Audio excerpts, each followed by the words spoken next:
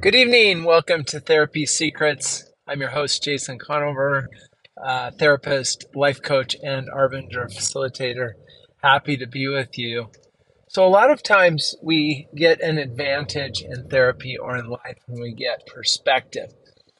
And often when we're caught in the weeds, if you will, the thick of life, we can make things disproportionate. And that is really a lot of how we can end up getting very anxious.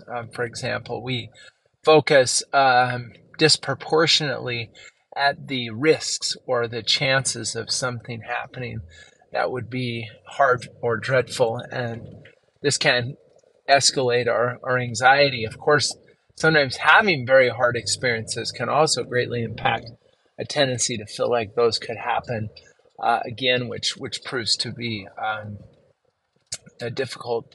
So, with that in mind, there are exercises, and I wanted to talk about one today that I found to be quite helpful. My son actually shared it with my wife, and it's a coaching a method, I believe, that is really helpful. And so, just take a minute and think about something that you have on your mind, maybe a goal or something that you're worried about.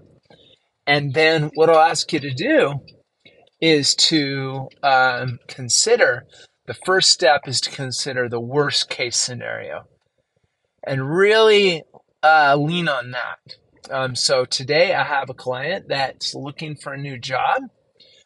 He graduated with a master's in business and is currently just working part-time and has not been able to gain employment that is really what he wants.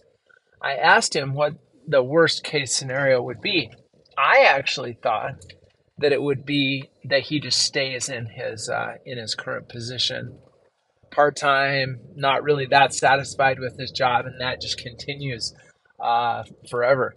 And that wasn't true. Actually, the worst case scenario for him was that he would get in a job that he really didn't like. His current job he actually likes okay. It's really low stress. He has friends there.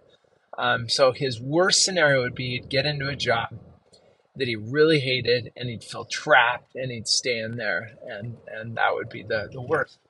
So all of a sudden that opened up something very interesting, and that is, oh, I can see why he is maybe kind of staying with what he has, even though he is wanting to get a new job.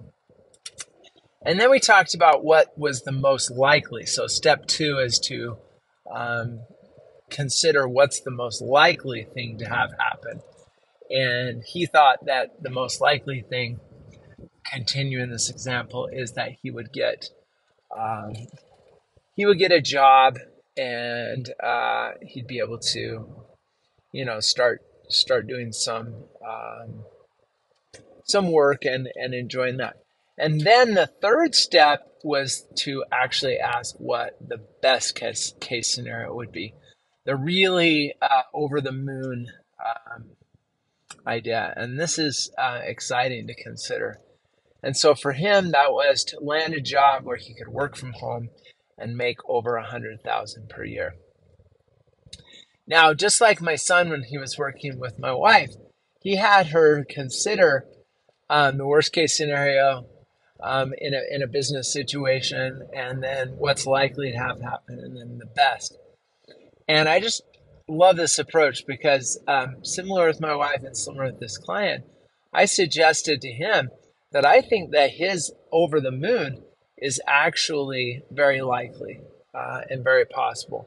And we may find that we have disproportionately weighted things towards the negative, and that we really are struggling with being able to believe and dream and hope for what's really possible and what's maybe more likely to happen. And so for this client with an MBA and a desire to work in computers, the possibility is definitely realistic that he could do that and have a job that would be satisfying, enjoyable, and they'd be able to make really good money and even be able to possibly work from home. So have fun, play around with those three things. So worst case scenario, the most likely scenario, the dream scenario, and then step back and see if that perspective gives some clarity. And maybe you can see too that the dream possibility may be actually closer to the likely possibility, and get excited about what's possible. Have a great evening.